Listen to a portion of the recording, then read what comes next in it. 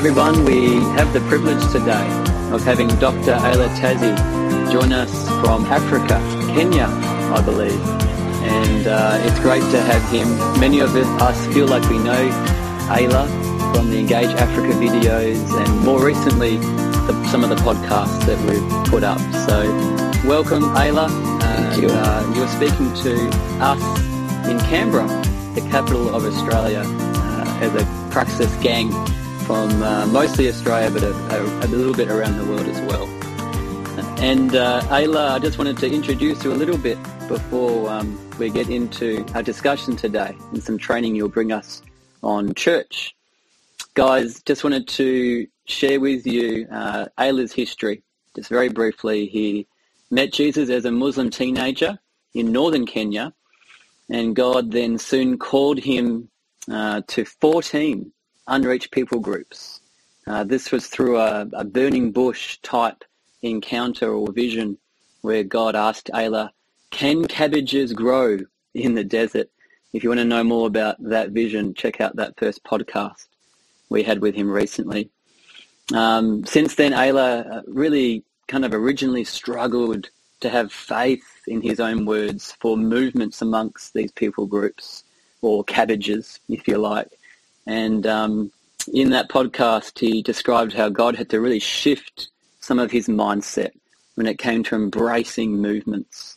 He shared how God had to really tell him to really get out of the way to see movement happen.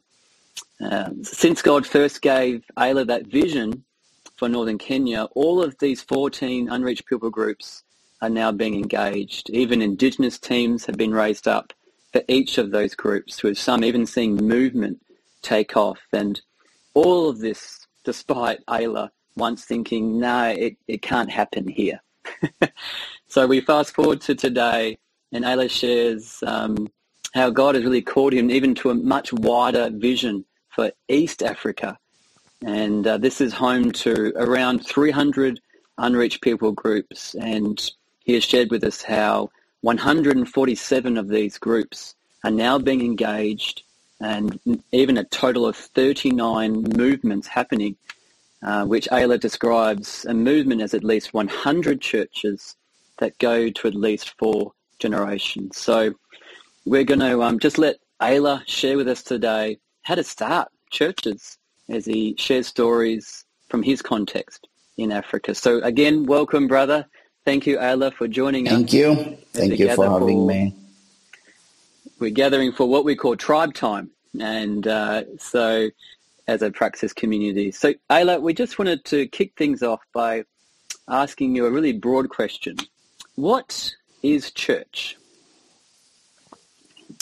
Okay, thank you again for having me.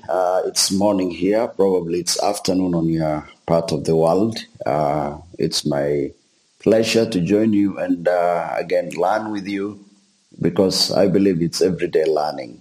And so learn together with you, share what God is doing. So the subject of church, let me go straight to the subject of church. I think church is, to me, it's one of the most misunderstood institution instituted by God today. As I look around what people call church or what is church, and so much confusion. And we all know that since the time of the apostles, church was seriously misunderstood. And of course, this has led to the development of church system that has actually affected the Great Commission. And so as we make disciples, for us, we started going back to the scriptures to look at the definition of the church. Because in all kind of forms that we see that of churches, that people call whatever they call church today, has created a very serious confusion. When I started making disciples among the Muslims, for sure I knew that what I would call a church is not what people from Christian background of southern Kenya would call a church. Because by then in the north, where I was, engaging my community, there wasn't any form of an indigenous expression of a church. And so the people from Muslim background felt that the church It's for the people from other parts of Kenya, not for them, because it didn't have an indigenous expressions. So for us, going back to the scriptures and mostly looking at the book of Acts, is a church by definition is a group of believers. And for this reason, I use the word baptized because of how the body come together. So it's a group of baptized believers gathering regularly to worship, fellowship, rediscover the scriptures, serve and evangelize. I mean, in a simple sense, for me, it is this gathering of believers, and it is the function of the group that makes it a church, and kind of taking away all kinds of forms and requirements, other extra requirements. And so for me, it's this group of believers coming to do these functions that I had mentioned of, worship, fellowship, looking at the scriptures, praying, serving, and sharing their faith with others qualifies a group to be a church. And for me, that's kind of the simple description of a church. Now, why that was important for me at the beginning of my first church from a Muslim background believers, building was by itself an obstacle in a community like that. Because mostly when people say church, even in an Islamic context, they try to build a building and put a cross on top of it. In my community, you can't do that. And some people attempted to do that. It was all the time burnt, destroyed, because to them, church is a building. And so the reason why this group of new believers coming to Jesus started gathering in a house, doing those functions that I mentioned, settled with the people, because now they don't need some extra things. And as they fellowship, pray, share the scriptures, do sacraments together, that group started having, relationship that made them to be a church. So it's a long description, but really I would go back to that and see that one as what I would call a church. A group of baptized believers kind of meeting, doing the functions of the church. Fantastic. Ayla, if we dig a little bit deeper into maybe a context or an example, where have you seen a church start? Stripping it all back into your own story or where you have seen this happen, give us an insight. What does it look like to see a church begin? So initially, my early church plant wasn't really a movement type. I went back to the North Kenya where I accepted the Lord Jesus, started meeting with the first few believers. There are about 6 first. And somebody offered a house, and we just wanted to study the Bible. And it's an Islamic town, so the pressure was so much. And so while we were studying the scriptures and praying together, some people started believing, and they started inviting others into this gathering. As we were looking at the scriptures, learning together. As people understood the scriptures, believing them, we started baptizing them. And of course, through that, we started doing, things that we see in the Bible, Lord's table, singing and worship. So for us, that became the beginning of the church. And the group was growing and doing this function. But the emphasis on something in the middle of this is really the reaching out of this group to their neighbors and to their friends and continue to share their faith, wherever context that they find themselves in. So that's I would say, as we continue doing, the church emerged rather than we said, okay, now let us plant a church. And then we have all this. We continue doing this, and the church became. That's why I like using the word emerging rather than just go and make something, an organization to happen. So the church emerged out of this as they continued learning, fellowshipping, discovering, and all those things happen. Fantastic. Yeah, great key to see church as something that emerges as you go into a community and you believe for what, the kingdom of God can look like as you step in. Ayla, you've mentioned already seeing church form, what can be some barriers. You've mentioned already buildings in that Muslim context that you really started in. Do you want to speak a little bit more into barriers for seeing church formation? Really, we again, in my context, there were really so much of these barriers. Like I had earlier shared this, one of it was the building. Now, building, where in an Islamic context, if you make a building, it seems to be a competition against the mosque. And so building was a barrier.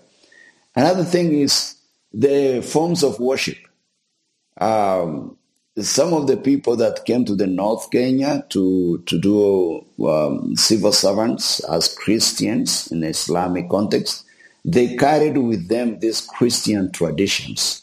And one of the traditions is worship. And wherever the way they worship doesn't make sense to the North Kenyans.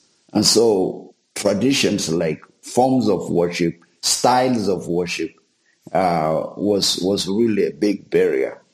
People in North Kenya do not express even in their singing. And so there's so much expected that they would sing in certain way or use certain words for their worship. And that's why we had to find some indigenous ways of expression even in their worship.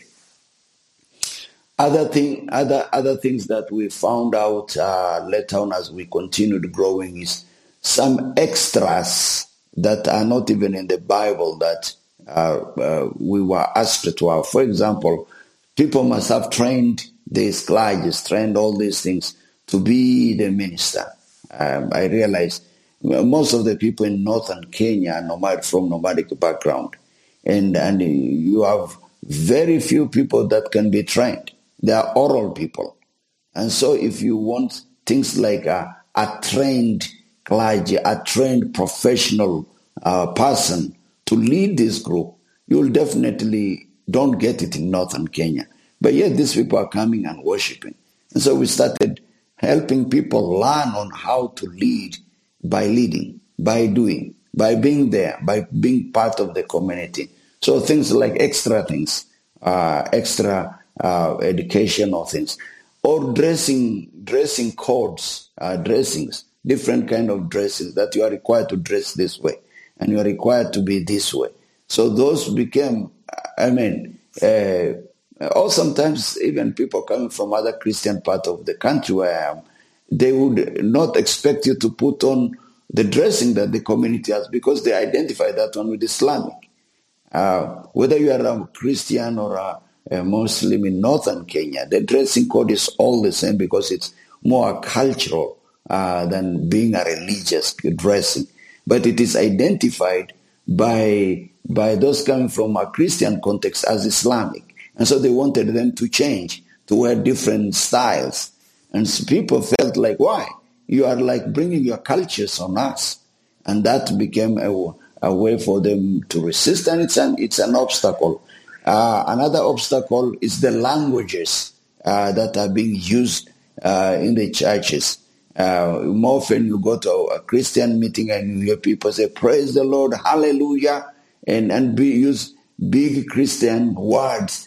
And when you are in a context like Islam, you wonder, like, what are these words? What are they for? And so these are, as much as they are not wrong, being used in a context that people are not very familiar with becomes some sort of an obstacle. Languages that we use, musical instruments, those are all some of the things that we've experienced in our context as obstacles. And I also saw one time the meeting style Uh, uh, People in North Kenya or people among the Islamic communities are family oriented, and they are not really so much of individuals. And so, if you engage with people, you always have to engage the family, and you cannot extract individuals from families to do this. And so, most of the churches are built around families, and in our engagement to win, we win families than winning individuals. And so that's why, even in the context of persecution, the church remains stronger because we have families coming together. And so if you extracting individuals, especially for those who are planting the church in Islamic context, became contentious issues because now the families felt you are removing our family members and put them as lost individuals to form a church, which is not sustainable. In most cases, they are persecuted, they run out of the community, and they're gone forever. And so extraction evangelism was such a big obstacle in my context. Other things that we also found to be very difficult in as an obstacle is also the use of time. Muslims do meet on Fridays. Fridays are their days of worship for Muslims. And so if you say, okay, Sundays is a day of meeting, and that's the only day that you know that the church should meet, we realize it's not. Church chooses when to meet and how to meet and what they choose to do when they meet. Of course, biblical things.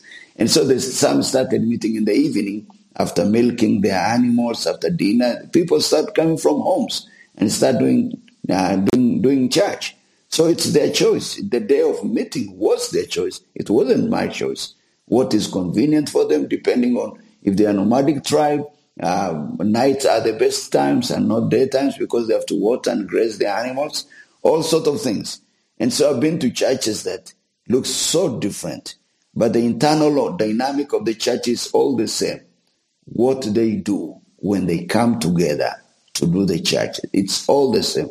Time different, musics are all different, and all those things. So we try in our ministry to remove all the obstacles so that church can become church by looking at what they do when they gather. Fantastic. There's some great insights there. I especially like the idea that leaders become leaders by leading. It is, not just by training, formal training. Yeah. So that they become professional leaders than leaders that are leading by practice and leadership skills. Awesome. So good. Ayla, share with us, a lot of us have really bought into the idea of Discovery Bible Study and really love that. Some of us are struggling, though, to form church. Why and how do we see a discovery group become a church? Why should we see that happen, and how have you seen in your experience this happen? Mostly, again, I'll speak so much of my context and what I'm also experiencing as traveling and training in other contexts. People like to do DBS or discovery groups. There's a lot of relationship there, but they stop at it. They do not work on transition and to transition to a church.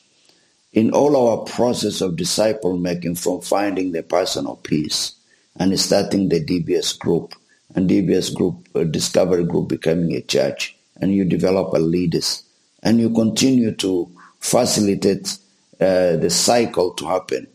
Most people, they end in discovery because they like doing that, and that's where they remain. We encourage people to transition discovery group to a church. Now, why a church? We know that church it's institution of God. Church is through which the Great Commission happens. If you do not keep that in mind, that discovery group, this is where we learn as we grow, we transition to a church. It If we don't do that, then everything stops at that place in terms of movements. And so the Great Commission was given to the church, and the church is the body. And the question comes is, when would a DBS becomes a church, or how to transition? We said, when the group start doing the functions of the church. I earlier mentioned those things. In the book of Acts, we see that, the church gathering. And in our context, we call it gathering. Because when you say church, people have all these added things that they have to become a church. And so we don't have to have that. We said the church is when we start doing sacraments. And sacraments are things that we see in Acts chapter 2, that the early church was doing. I think that is the best expression of that, both in the church in Jerusalem in Acts chapter 2 and the church in Antioch in Acts chapter 13. When you look at the church gathering, praying, fellowshipping, listen to the Holy Spirit, and being sent out, the apostolic team, to continue the movement. And these examples are there. So I started one group, and we were doing a DBX group. After some time, I did not tell them, now you are a church. I did not tell them, now you are a church. Because I wanted them to continue discovery. And we started doing a series of discovering church. And we started looking at what the group was doing in the book of Acts. And I asked them question. And the question rose from the group, why are we not doing what they are doing? And so let's be obedient in what they are doing, and let us continue to obey. And so they started asking, are we now a church by doing this? I asked them, what do you think? So that it's not a program that will make us a church. It's these functions as we continue doing that we are already a church. And so people in their mind always would want to think that we must do a program and now identify ourselves as a church. As we continue to do the function of the church, we are actually already a church that is emerging. We now need to continue doing more of that, continue multiplying of that, knowing that we are a church. People struggle that they don't want to make that link between a DBS group and a church. And they always think, what's the difference? In DBS group, we don't know really, because they're believers, they're non-believers. Even in the church, we have the same kind of people. But there's much more of now us doing the sacraments and baptisms and all those things that occasionally we don't do a lot of those things in a DBS group. But in a church, now we are doing more of a reading of that, more and more of that reading. And so that is really one qualifier or one thing that shows us that we've transitioned from a DBS group to a church. But even having transitioned to a church doesn't mean we stop doing a DBS. Like there's a church that I planted, came out of a DBS group, became a church. Every Sunday morning for 1 hour, they continue to do their DBS because they want to learn to do obedience, to obey all the time. For our believers, DBS is to obey. You learn the discipline of obedience. It's not only for starting a church and then when the group becomes a church, you abandon your DBS group. So that we will not think about DBS one thing, discovery group one thing, church one thing. And for us, it's a combination. We continue doing. I still do my discovery even this morning. The group that I've been part of, even if they have started, so many churches emerged out of that, they are still doing their DBS groups. So that is where the functions, again, we said the sacraments are done when we look at, but it's again the intentionality of the group to transition itself, to allow that transition to happen so that this group will start doing the functions of the church. I think that's the only one thing that I can mention, the sacrament that qualifies the group being a church. Otherwise, the group will continue to do their DBS. They will continue doing it. Fantastic. Awesome. Love what you're saying about what we do as church, and seeing those played out and not stopping what we were doing as disciples. So DBS continues. I think let me add just one more thing. It's really a lifestyle that you create, whether you are as an individual doing that or as a group coming together to do that. Because I can do my personal discovery every day. I normally do that. But there is something that I have to do as a corporate, come together with the body to do this. And that's what is the church. I mean, what the church does when they meet. And that's we call it the gathering. So sacrament really qualifies for us. Again, baptism and sacraments and all those things now qualifies this group doing the functions of the church. While we still do our discovery group, we still do that. Because that's also reading, discovering the word is the function of the body. You don't stop that. Awesome. So good. Ayla, where you have seen churches that continue to multiply, what are the keys for that? For some of us, we love gathering as church, as believers, but sometimes we get stuck and we don't multiply. What have you seen as keys to seeing not just churches form, but multiply out? So if you really look at the DBS, for us at the discovery questions, and for us we make it so simple. So I don't know how many questions that you people go through in your discovery group. In our discovery group, there are specific questions of what people learn, what they are obeying, and who they are sharing with. If people stop sharing, you are not going to multiply, because sharing is one of the principles of multiplications. People, by sharing, you going out and meeting people, you are already engaging with the lost people. You find a person of peace and you start a DBS group. Instead of adding those people in a new discovery group to an existing group, we encourage each person to continue grow that DBS, that discovery group, to be an independent discovery group that later on transition into a church. We, instead of trying to collapse everything into one single group to have a church, they all can grow into independent local discovery group that later on became a local church that has affiliation with each other but cannot be collapsed into a group to make it a big group. We don't do that. And so if people coming to a DBS group are not really obedient in learning, in obeying, and sharing, if that, especially that part of sharing, if sharing is not there, there is the DNA of multiplication that is missing even in the first place. That's why for us it is so important, as people start coming to the first discovery group, the question of who did you share with? And when we find out that people are not sharing, we know that it's not going to multiply. Second, we encourage everybody coming to our DBS group to continue intentionally engage with the people in their relationships. Are they engaging with people? Are they out there doing things where they can find the people of peace? So if they are not, this group is not engaging with people, if they're not out there to find the person of peace, how else will you find? How will ever multiplication happen if the members of a DBS group are not engaging with the community? Are they building relationship intentionally?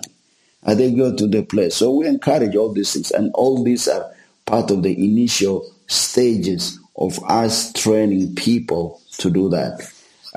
Something else in my context that we've seen is, even at the beginning, when I start doing a DBS group, I start finding natural leaders from people coming to the group. I don't tell them you're leaders, but I identify them, have some conversation on the side, and continue to encourage them on a weekly basis, and see them if they can start doing this the same thing in other places. And so you have to start with the DNA at the initial stage, rather than trying to, I call injecting the DNA into a group to reproduce. You don't force a group to reproduce if it doesn't have a DNA of reproduction. You start with that. because what you get is what you have at the beginning. So the DNA is not present and you try to group multiply when the group is already mature, it's trying to make an elephant to reproduce like a rabbit, which is impossible. It doesn't have a DNA to do that. So we said create a group with a DNA of multiplication even from the very first day. When people come and start coming together for a discovery group, give them the vision to see what this group would look like. Have end in mind that we are starting as a small group, but we want to see the kingdom of God. You've already given them that, and how could that be? And so they envision. I remember in my contact, people coming from businesses and other places looking after the animals, and they said, I found somebody who, you told me like personal peace. This person sound to me. I said, why do you think this person is a personal peace? Then they give a description and said, oh yeah, pursue this relationship. All of a sudden he tells me, I am doing a discovery group with that person. I say, continue doing. He said, the group is growing. And I said, okay, so we'll teach you what to be doing as it grows. And eventually the group becomes a church, and we get this person go to be with that group, and don't be coming here. You'll only come to us for training. And I keep the network of all this group. And sometimes there are 20 groups in an area where I train leaders together. But all those 20 groups are also multiplying because this leader started with the DNA from the very first group where he was. And all of them now, when they come together, occasionally, they share testimonies. You know, this person went and he went to that village, and you hear these stories, and there is a very exciting stories. It comes out of practice. It comes out of living it out and living their life. And this is really, people do it naturally. It's not like, okay, this week we are going to have a program. I think I'm not going to speak for the Western world, but Western world people rationalize everything. You are programmed in certain ways so that you fix time, you fix day, and you do that. Africans are very relational. And so you go to a village and you go to visit your cousin, you are having a coffee, you find somebody, say, I'll come to your house. They start talking and start sharing their stories. Somebody says, come and tell this story to my village. Boom, it starts. Again, it's a different world. But I think when I read the scriptures, that's how the gospel moved through the webs of relationships and naturally to whoever. So how are we going to create these kinds of environment where naturally we allow things to happen rather than formalize, structure it, program it, and then understand it before we do it? All this becomes obstacles in its way of having a movement. Movement is, you can structure a movement, you can't control, you can't program it, just depending on the Holy Spirit and creating an environment where it can happen. And we get ourselves out of the way so that God will use those relationships to cause movements happen. So good, so good. I'm hearing starting with the DNA from the beginning and not being afraid or timid to share that vision from the very beginning with that end vision, that having the end in mind, and just incredible intentionality coming out of you there, Ayla, about sharing and engaging. These are two things that most churches I don't think are doing. Being really intentional. Who are you sharing with and how are you engaging in the harvest? And then that key of leadership.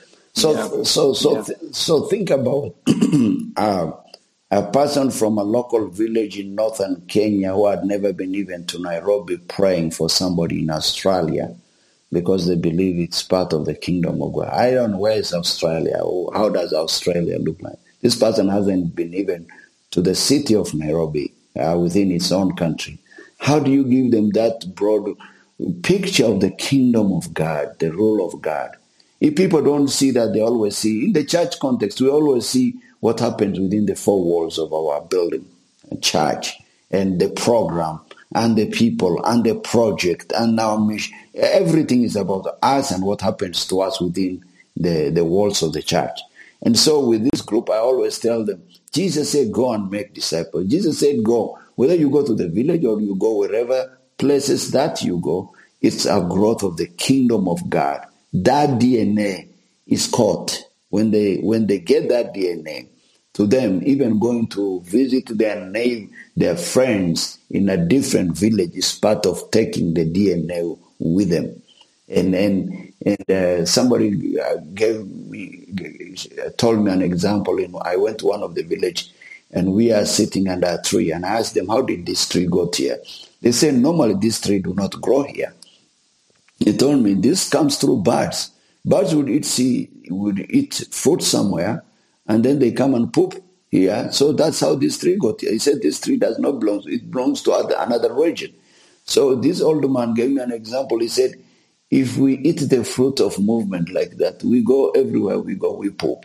And we I mean, it's not a really good example, but I would understand in the language of an ordinary oral person trying to explain. He says, we carry that seed in us. The bird carried the seed.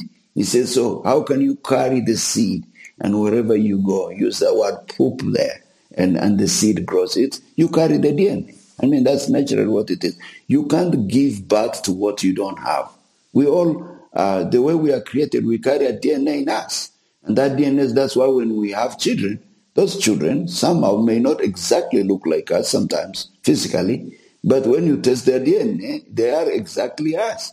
And so when you carry that DNA, we give birth to something that may not exactly in expression look like us, but carries the same DNA with like us. And they carry. If they don't have that DNA, let me tell you this. If you take a church of maybe some form of a Western world and bring it to my people, they'll look at it and really laugh. Whether church could happen that way. I mean, with all these forms and with all lights and all kinds of things. I mean, it's impossible. Literally, it's impossible. They will get scared. Church can't be this. We can't even afford this. We cannot even think it can be this. And so I give them the best picture of what the church looked like. And I said Revelation 5:9 or 7:9. You know, from all parts of the world, all colors. He said, standing before the throne and worshiping the King. And he said, worship brings us together, and we worship the King. We don't worship our organization. It's not how much fancy and great how we sing or we don't sing. He said, worship is about our expression of allegiance. It's our hearts going to the King, exalting the King. And they do understand that. And sometimes I sit there and listen to them making music. A village woman met Jesus. Actually, this is a great testimony. One of our team went to a place, and a woman who was crazy, mentally sick, disturbed the whole village for many years. And she was being bound and kept in a room, and they closed down. And Jesus appeared to this woman and told her that you are suffering because of your sins. And she said, he touched me and healed me. She didn't know that it was Jesus. He just said, a guy in a white dress, lighting, light from his face, I couldn't see his face, came through the walls. He said, I don't know who it was. She didn't even know that, because when people saw her well, after they opened the room to give her food, they found the woman was well, and they asked her, what happened to you? She said, a guy came through this and full of light and touched me and told me, because you're suffering because of your sin. I don't know who that guy was. He just disappeared. And they were taking her home. And in one of the markets, she saw a group of our disciple makers witnessing. And they are telling a group of people about the stories of Jesus. And she was standing at the back listening to these guys. After their presentation, she went to one of them and she asked, why are you with that guy? You speak like him. Which guy? He said, the guy came into the room and healed me. And he just disappeared. But the words he used are exactly his words. And they realized that Jesus must have appeared to her. That woman led this group to the village. So many things happen. And today, she's one of our coordinators through this woman. We've seen 20 plus local indigenous churches planted. And she came to one of our meetings, and I was seated there giving these testimonies. And I'm recording and she said, he also gave me a song. This is a woman who has never been to school. She cannot read and write. And she said, he also gave me a song. And she started singing, and I started recording the song. And we developed that song into singing in most of our meetings. And it was gospel correct song. And I said again, God does things. And for me, a theological person, trained and all kinds of other training, I looked at this thing and I said, God, that's what I should be learning, and that's where I should learn things. And so it's not really, this is not what formally sometimes people don't qualify this kind of thing, but for me it's one of the pure faiths. And they carry on with that DNA. So now I have gone to that village, and I have gone to that village. I have an amazing coordinator among the Turkana people called Margaret. Margaret has crossed the tribes. And Margaret, she listens when she comes to the training, and she listens. And after the class, she cannot read and write. So once I do the first part of the lecture and training, she remains behind, and she needs 10 minutes with me to ask me questions. Did you say this? Did you say this? And she uses her finger. Did you say this? And I said, yes. Yeah, I mean that by this. Margaret goes back and does exactly. And next time she comes back and she tells me all that God has done. What I try to say is, you carry the DNA wherever you go. And that DNA causes reproductions. You cannot reproduce what you don't have inside you. That's why it's difficult for many people to multiply, because they don't carry the DNA in themselves. Wow. Wow. The significance of leaders, and our role as some of us, all of us, we need to lead. We need to be leading, but also create an environment for movement for other leaders, and to see the DNA instilled. Oh, amazing. Ayla, could you finish by sharing with us, many of us who are listening to you right now, in a Western context, mostly Australia, could you just speak a little bit into that, especially about how on earth are we going to see churches that you're describing from your context in Africa? How on earth are we going to see that happen here in a place like Australia? It can't happen here, can it? Church happens everywhere. I think what we need to, the disciple makers, needs to have a mind shift. And a mind shift is a big thing, because always we do what we know, we do what we've experienced, and it's very difficult to move away from what we are used to. And this kind of, we've seen forms of the churches, we've experienced those forms, and if they don't happen the way we've experienced, we always disqualify anything that people call a church, because we see these things through our mind, we see these things through the eyes of what we've experienced. Our experience became a stumbling block. Andrew, as I share with you, it wasn't even easy for me. I started a church that wasn't a movement. That single church I started became a denomination. I don't know whether you even know that. Created, I call it a man-made. I was, it's still there. Of course, many of them has gone into a movement ways. I struggled. I wanted to create a church, created a constitution. We had all these bylaws, and it was a church system rather than a church. That's what the struggle was. The church was biblical, the function. And so for the Western world, one key thing is it has to be redefined in your mind. You have to redefine it, that it has to be this way. It was this way in the Bible until it went into this way because of what has happened since the time of Constantine, when the church and everything was formalized into what it is today. I think it started there. The other thing is, it's really choosing to go simple, and people who are doing it. You have to come up with a model that is working so that others can learn from. When you talk about these things and people say it is impossible because they have already created impossibilities in their mind, and they start believing those impossibilities. Once you create impossibilities in your mind that it can't happen, you start believing it can't happen, and you'll not attempt because you've already believed that it can't happen. And so there's no attempts. And so I said, well, even at the beginning when I started learning about disciple-making movement, and I resisted the whole day and the whole week that it's not going to happen in the Islamic, God spoke to me and said, get out of the way. I remember God telling me, get out of the way. And I said, okay, God, I don't understand everything. I've learned this and I'm going to implement even if I don't understand it.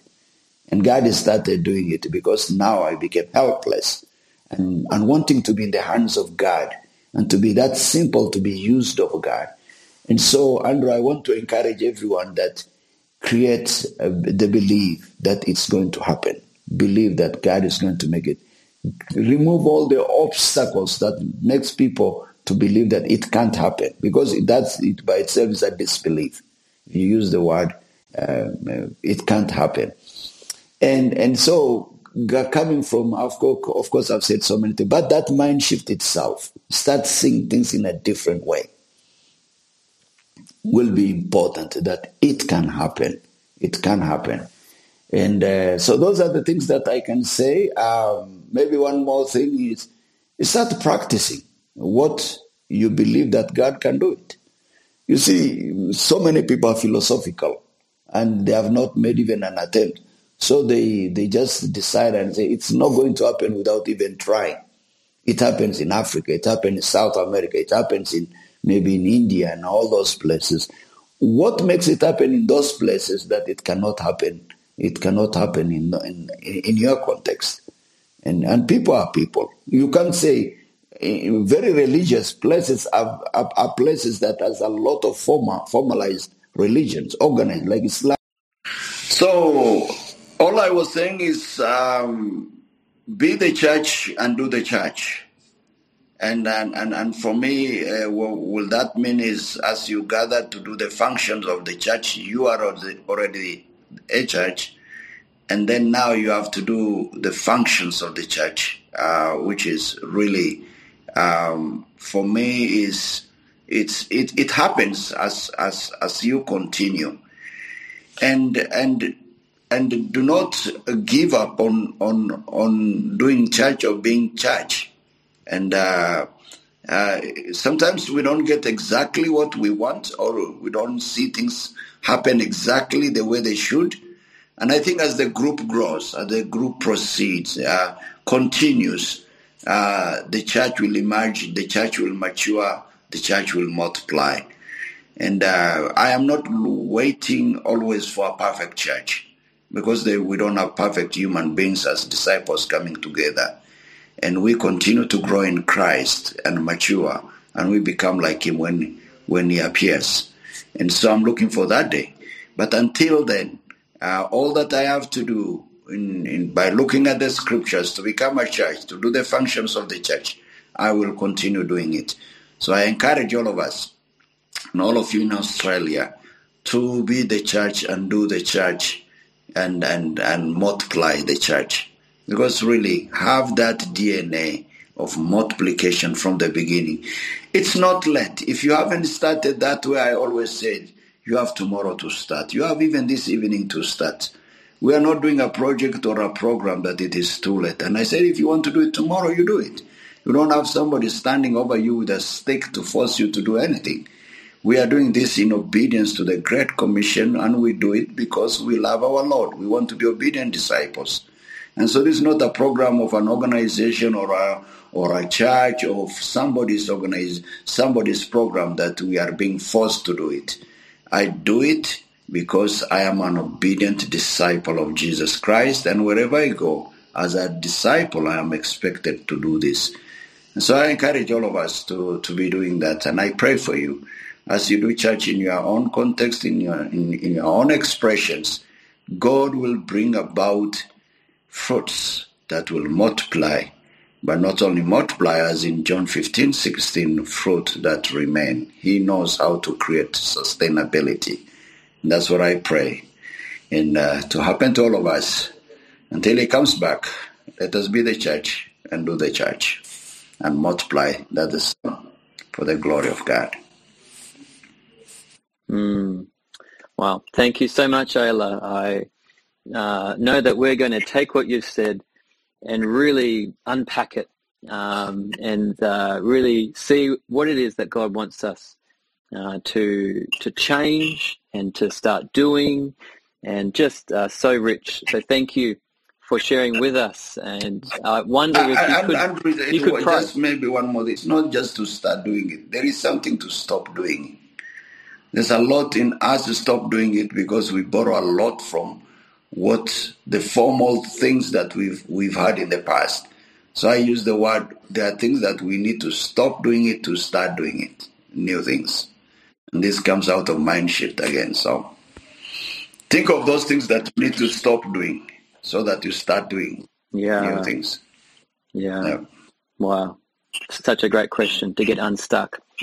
Thank you so much, Ayla. I wonder if you could finish by just praying for us to have those paradigm shifts, to stop doing some things and to start doing some others. That'd be awesome. Okay, let's pray. Father God, thank you so much for your body, for your church that is everywhere, and the church that is in Africa and the church that is in Australia, the invisible church, your church, the universal church. Thank you for your church. Lord Jesus, you said, I will build my church, and the gates of hell shall not prevail against it. And so I pray for my brothers and my sisters who are gathering in Australia and other places all over the world, loving and expressing the love for you in gathering to be a church and to multiply the same. Father, there's so much that we struggle with from where we come from. A lot of forms, a lot of traditions, a lot of things that we even thought was a church that is not a church. A lot of church systems that even stands on the ways of the gospel and the growth and the multiplications of disciples today. We've seen those forms are dying in many places around the world. Nobody is interested in systems and forms and buildings any longer. And that's why we see people abandoning buildings and buildings remaining empty. And yet the church of Jesus is still there among the people, in places, in homes, in places of works and businesses and other places. Those expressions and obedience of gatherings of believers happening. I pray for my brothers and sisters that, Lord, as they meet and think through this and pray through this, that you give them the insight from your word of how church should be, how church is being done.